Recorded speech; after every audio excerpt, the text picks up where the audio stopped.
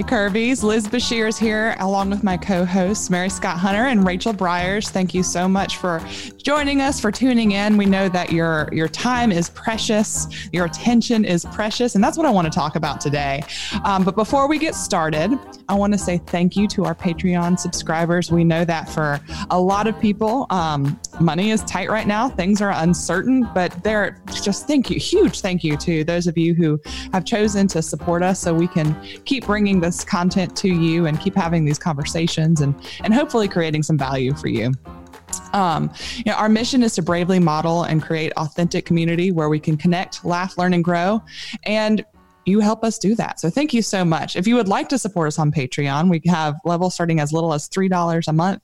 You go to patreon.com/bellcurvepod. And then also, Mary Scott, do you want to talk about our book club book? Oh, I would love to talk about our book club book. We are going to be doing Becoming Mrs. Lewis by Patty Callahan. And it is a great book. Becoming Mrs. Lewis is a love story about Joy Davidman and C.S. Lewis. C.S. Lewis authored the Chronicles of Narnia and Screwtape Letters, and Joy was an author in her own right. And they fell in love, and it was a very controversial love story. And you just have to read the book to understand kind of all that went into that. He was a lot older than her. She was an American divorcee. Lots and lots of drama. Great book. And Patty Callahan is from Birmingham, and she's going to be on our show when we talk about the book in June. So you can get it by linking through our show notes at Amazon.com, and we get a little piece of the action, or support your local bookseller. They need your help too, especially now. Thank you for that. I'm so excited about talking to Patty. The Alabama has such a wealth of incredible authors. Oh my goodness. Something about Southern stories. Something about Southern stories. It's in the water. We just breed writers and writing. It's a writing culture. We don't have some of the other industrialized history, but boy, oh boy, do we have a writing and a artistic history. I think Flannery O'Connor is my favorite. Oh my gosh. Faulkner, Twain. So I mean, all these great writers. I might butcher this. And if I do, Rachel, you can cut it off. But I saw a meme the other day that was like, writer, : I want to make you humid like a southern summer night where the Spanish moss drips off the trees and the lightning bugs. So blah, blah, blah. It was like actual southern person. Yeah, no, let's get in the air conditioning right now. Anyway, especially a southern person named Liz Bashirs. Especially Liz Bashirs. That was a meme, right? Where do you see memes? The internet. Where do I spend a lot of time? The internet. Y'all, have you ever sat down to look something up on your computer or phone, blinked, and 45 minutes have passed, and you didn't even Google the thing that you set out to look up? Daily. Have you ever been scrolling through your Twitter feed or Facebook timeline and found your mood souring by the minute, but you just keep scrolling anyway? What is that? It's like some weird drug. Have you ever read an article citing quote unquote experts and left feeling more confused and unsure than ever? Absolutely. I know, Rachel, you've done some excellent writing about how to find experts you trust. And I'd encourage everybody to look that up and, listen to some of our episodes where we've talked to some experts we hope you can feel like you can trust. But y'all, I am highly susceptible to information overload. I feel safer when I have the answers. So that tends to lead me to trying to look up and garner as much information about what's going on in the world as possible. But then that also, it can weigh on you. It can weigh on you. And like a lot of people, I might be just a little bit addicted to social media. Am I the only one? Well, I'm glad when you post on your social media, because it's one of the beautiful things in my feed. So, keep posting at least. Little sister Liz, that makes me want to punch somebody out for you. Why? Well, because I just don't want you to feel that way. But I know you are not alone. A lot. I mean, it's common. I feel it too sometimes. So this is not uncommon. This is not uncommon at all of people feeling so inundated by information all the time that it gets a little overwhelming. This is not necessarily new to the internet age, but it has really ramped up. And I would argue in the time of COVID, it's gotten even worse. I know it has for me, because I can be sitting there scrolling through Twitter and see just so much bad news. But for some reason, I'm unable to stop. There's apparently, like with everything, there's a psychological effect going on here. I found some good information from a PhD psychologist, Lucy Jo Palladino. She's the author of Find Your Focus Zone, an effective new plan to defeat distraction and overload. Quote, information overload occurs when a person is exposed to more information than the brain can process at one time. According to the article on Psych Central I found, Alvin Toffler actually coined the term in 1970 in his book Future Shock, which is 1970. I think the internet existed, but not as we would think of it. As more and more people started using the internet, information overload became a popular phrase to describe how we felt about going online. According to neuroscientists, the more accurate term is cognitive overload. That's because, quote, the brain can process vast amounts of information depending on the form in which it's presented.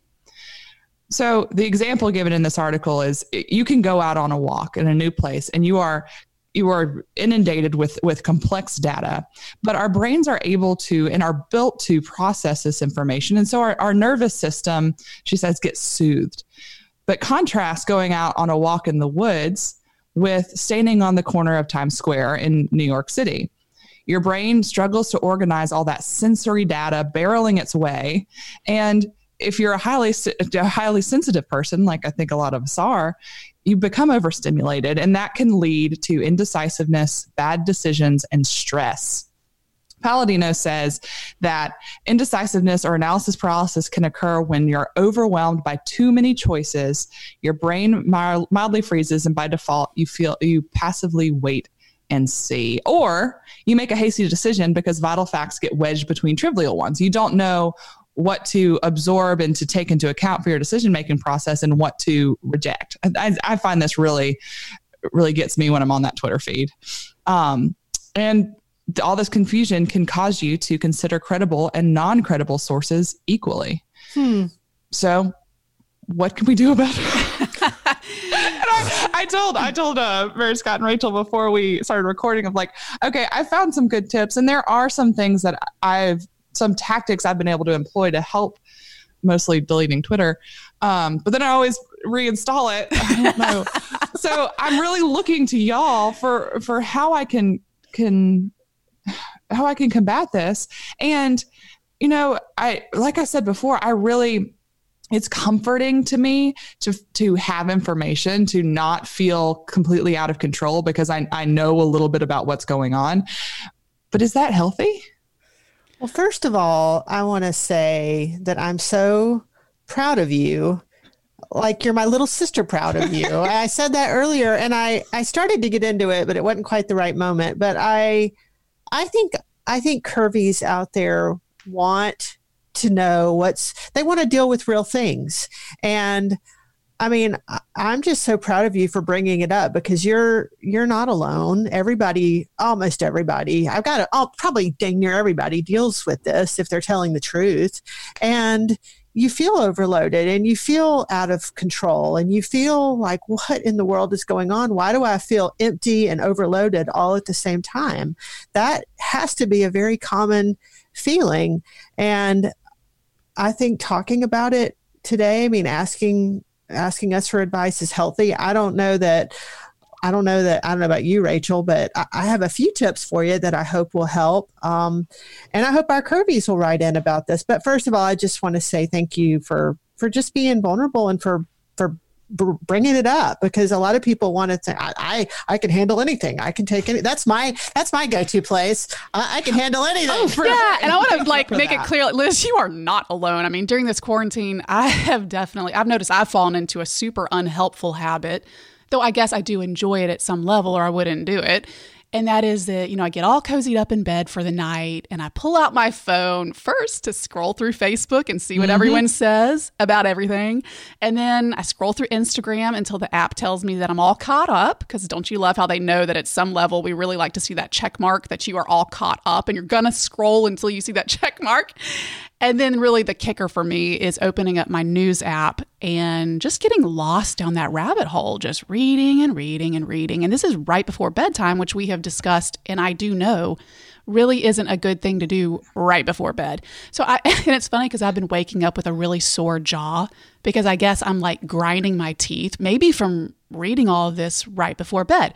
But on the other hand, like I said, I do enjoy reading the news, and I think reading it makes me feel better than I would not reading it. I'd rather know what's going on than not. But I will say, I watch zero cable news. We've talked about that before. I try to avoid sort of the hot take sensationalist stuff from, the extreme media sources. Mm-hmm. That doesn't make me feel good because I feel like half my brain is reading it and then half my brain is consumed with trying to weed out the bias, which feels exhausting because, I wasn't at the press conference or the scene of the crime or whatever it is. The reporter was. So how do I know if they're reporting fairly? That's their job. But it bothers me sort of low level to know that there's often an agenda. So I'm kind of hoping that maybe the pandemic will be a wake-up call to a lot of outlets that people really do long for some old school, straightforward news that they can trust. And there just aren't many outlets like that left.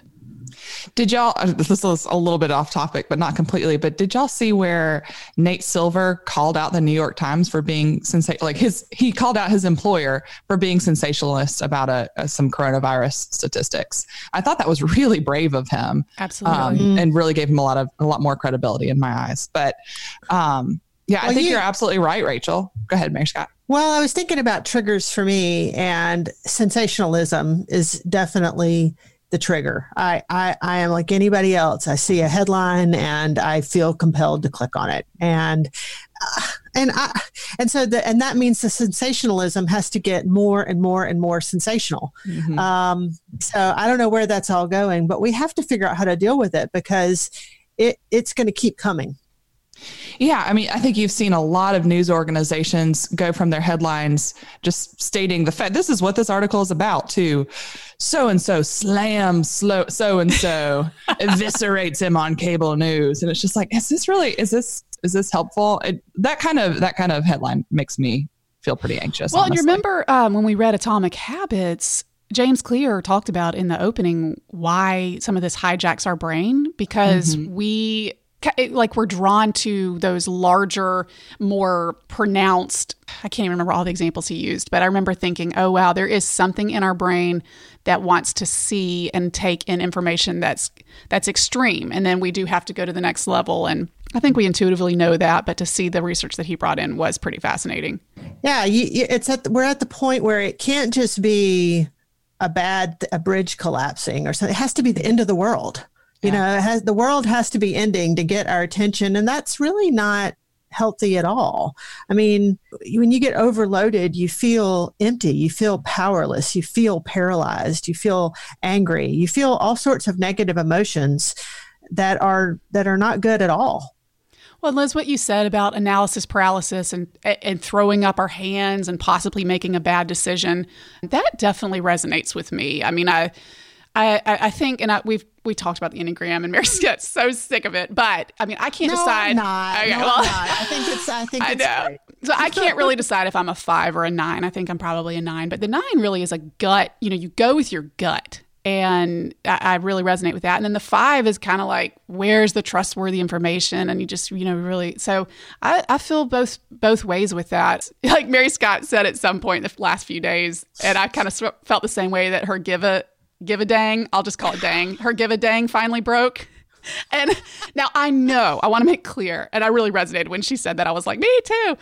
Certainly, I know we both still care a lot about other people getting the virus or succumbing to it, and we want to do our part. But I do think what Mary Scott was getting at, and maybe what I am, is just like, I may be at the throw up your hands stage at this point of like, I don't know what to think anymore. I'm not sure anyone knows exactly the right way forward. None of us have been through this, but I do know we've all sort of experienced a ton of loss, and we can't really go on like this. That's sort of the gut coming through, where probably non-credible sources are mingling with the credible ones. And at some point you just say, I don't know. Who knows? My give a dang broke. My give a dang is broke. And so on the Enneagram subject, similarly, but maybe like the opposite, I'm not sure. So I'm an Enneagram 3, and I have tried to achieve my way out of the pandemic. Like if I can only work hard enough, if I can only just like execute on so many projects, everything will be fine. But that's not real, man. I know, because there have been so many texts where we're saying, Liz, question mark, Liz, question mark, are you there, Liz? My supervisor had to talk to me the other day. She was like, Liz, you have to stop working so many hours. Like, what else am I supposed to do? Walk to the park again? Well, I just want to sit in a restaurant. Yeah. I don't necessarily think that's a totally unhealthy response, though. I mean, there's lots of less healthy responses that you could have taken. So don't beat yourself up too much. I mean, you also have to prove your value in this time, and that's not easy. And, but good on your supervisor, good on her or him for. It's a her. It's a her. So good on her to kind of ratchet you back, because you really have been working extremely hard. What does it feel like to be free of that overload? Is that a feeling that y'all recognize or even chase?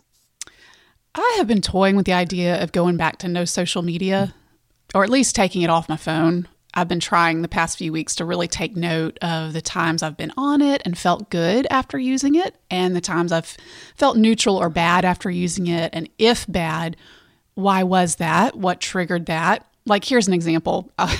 Early on in the pandemic, someone I really like and I have followed their content started sort of pushing the idea that anyone who was staying at home to flatten the curve lacked courage, was like living in fear and didn't trust God. And of course, here I was thinking that it was obvious that anyone who was making this huge sacrifice to stay at home was doing it for altruistic purposes to help other people. I felt good about it. And then, we had nurses and doctors all begging us to stay home. So it seemed to me the right and kind and good thing to do. Even if we weren't sure yet it was effective, it just seemed like what we should do. So I was surprised by how much it hurt me, honestly, to see this person that I know look at someone like our family and think we were all just selfishly huddled in fear. And I remember thinking, I didn't really fault this person for thinking that, but what I thought was, this is the downside to social media. I probably would have been better off not knowing that this person thought that, but you're just scrolling along, and then sometimes you don't know what's coming or why or what will hit you just the wrong way at the wrong time. People can have their opinions, but do you need to know everyone's thoughts about what you're doing? Right. I think that's the difference, right? Is that people have always had questionable, bad, stupid, wrong opinions. We just haven't been privy to them. Right. Hey, look, I'm an opinion writer. Sometimes my opinions are stupid, bad, and wrong. That is not true. That is not true. I've never seen you have a wrong opinion. And definitely not a stupid one. No, definitely not a stupid one. Oh, thank you. I think I was thinking about how, Liz, I think of you as a little sister, and I just want to, I want to try to give you some advice as I would a family, as if you were my little sister, because that's how I think of you. And because I want you to be okay. I want you to feel good. I do. And I know that this is really, really hard. And I think it's hard on everyone, but I think you're smart to be able to recognize, what things are really hard. And this one is hard on you. And I would advise you to go back and listen to our episode with Christina Simmons and where she talks about detachment. And I took that, I really, really thought about that. And detachment is not necessarily a positive word. And I don't know if I would necessarily use that word, but where she was coming from is detaching from the things that are of the world and clinging to the things that are forever. And I just really, really, really have internalized that in the past few weeks, and it's helped me just kind of frame out everything. And that has helped me with dealing with all the, all the stuff that's coming in. Going forward, this might not be the time to do this, but you and everybody, I believe everybody has this in them. I don't believe there are just born leaders who lead and there are other people who follow. I think everybody can lead in certain situations and everybody is called to follow in certain situations. But when you're dealing with overload, sometimes it's easiest to lead. Sometimes. Now, you can't be the kind of person that just takes over, and, come here, let me do this because nobody else can do it that well. No, I'm not talking about that. But do I get an award if I do that? Because if I do, I definitely want to do that. Gold stars. You do get gold stars. And what you also, in a way, but what you also get is sometimes you really do have the right answer. And sometimes you can reduce all the variables and get because you kind of concede to the end. And if you're in a situation where you can kind of see to the end and you're sensing that nobody else can, just step up and lead it. That's really probably going to be easier, and it's going to help with information overload. And then the last one I would say that's applicable now and in the future is discipline. And everybody struggles with discipline. So I'm not saying I've figured this out, but discipline, schedules, if you know something overwhelms you, you've got to discipline yourself to try to control it, manage it, not, even if you sort of feel good, but then you feel bad, like Rachel was saying, you got to say, hey, staying up late, scrolling on my phone or watching TV or drinking alcohol or whatever. I mean, you have to discipline yourself, and that's easier said than done. Everybody struggles with it. I have not done it that well. I'm, 3 or 4 pounds heavier over the course of this thing, that because my go-to place is eating too much. But anyway, I say all that because I want to be open and honest about my failings too. And they have been many during this time. I've yelled at my kids. I've yelled at my husband. I haven't always been loving and kind. I've, been mad at God. Y'all have heard about that. But I will say that information overload is coming at you harder during this time. And if you can condition yourself to be disciplined and you can detach in the way that Christina talks about detachment, that's going to really help. And then, if there's a situation, and this is situational, but if you've got a certain situation where the factors are right, it may be your time to lead it. That's all wonderful advice, Mary Scott. Thank you. You're welcome. I think I'm probably going to reread Cal Newport's books, Deep Work and Digital Minimalism. And Liz, I know you've read those. Yeah, you were the one who originally told me to read them. And then Papa read them. He loved it. He made some choices. I read them. But I think I'm going to reread them for a refresher. So if anybody else, is kind of struggling with this might be a good tip. He's been able to be very prolific in his writing and in his academic career, and he really attributes it to being purposeful and selective about his digital life. So he's a digital minimalist, but he's not on social media. He protects his work time, but he has a number of really good research-backed suggestions. So I guess I would point anyone toward those books as well. Can you say the names of those again? I'd like to. And can I borrow your copies? Oh, yeah. Well, yeah. Wherever. I think they're now on Pepper's desk in his office that he's quarantined from. But yes, it's Deep Work and Digital Minimalism by Cal Newport. Great. And I was able to borrow them from the library. Okay. I think through Libby or Overdrive. So maybe Huntsville Library has them.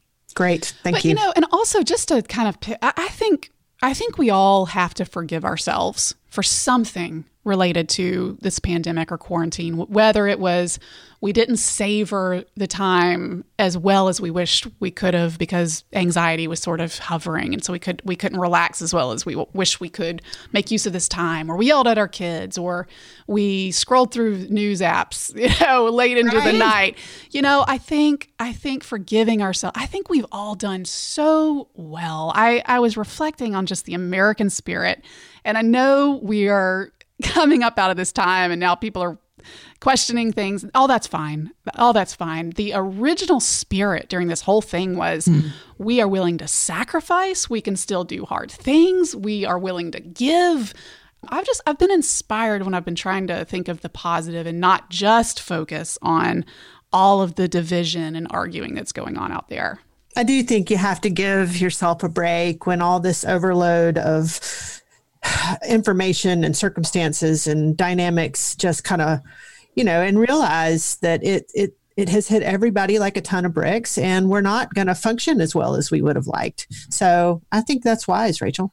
I think most of our phones now have the ability to set limits on different apps. I think I might have to do that because I can't tell you how many times I've deleted Twitter and then put it back on there. Well, here's a question. I'm just curious. Facebook anymore, and I don't want Facebook. Yeah. I have a Facebook. I don't have it on my phone, and that helps. So when you, I'm just curious. So when you think about Twitter, because there's pros and cons. Like, what for you is the pro? Right. What do you like about it? What do you enjoy?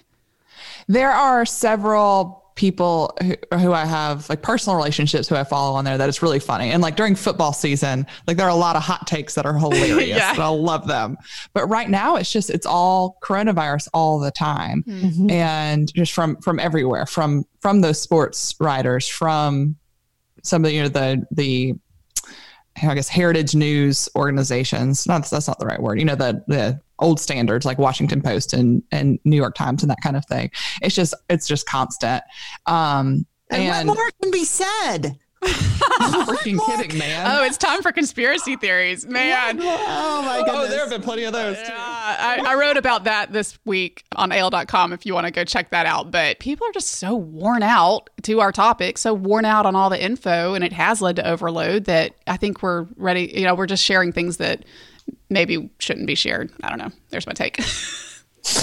The other thing that's been helping me clear my mind a lot is exercise. And I know I've talked about the good that exercise has done me a bunch of times on the show, but y'all can see my bike behind me. I got a stationary spin bike a little over a month ago now, pretty early on into when we were started going into lockdown, and it has been my saving grace through this of being able to jump on there and just like exercise, go push hard until I'm breathless. It clears my mind. So that's been another tactic I've had, but. Well, exercise has been one of those areas I've had to humble myself and realize like, all right, you just need people. Like I'm probably not going to be like you, Liz, and work out hard by myself in my home by myself. And I was thankful that my gym had a couple of fun challenges that we did, but I guess I've forgiven myself of that too. I'm like, I need some accountability. I have to have people around me or I probably won't work out. Well, hence the Corona chunky that I'm experiencing right now. Oh, everybody is. Don't beat yourself up. Let's not beat ourselves up, but let's try to do better. Our happiness, our best selves, that's to some extent within our control. And even though we're not going to be our best selves and we know that, and forgive ourselves on the one hand, but then also, just try. That's what I'm going to try to do, and invite y'all to try too. Thank you all so much.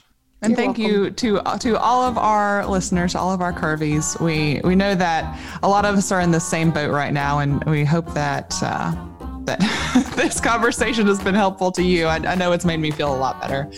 You can connect with Bell Curve on Facebook or Twitter or Instagram at Bell Curve Pod.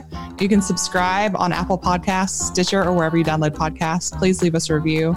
And don't forget to order your copy of Becoming Mrs. Lewis. There's a link on the website. Thank you again to all of our supporters on Patreon. It really means the world to us that you entrust your dollars with us to bring you this content. Thank you all so much. Thank you, Mary Scott. Thank you, Rachel, again, for your advice and for just sharing your authentic selves with us today.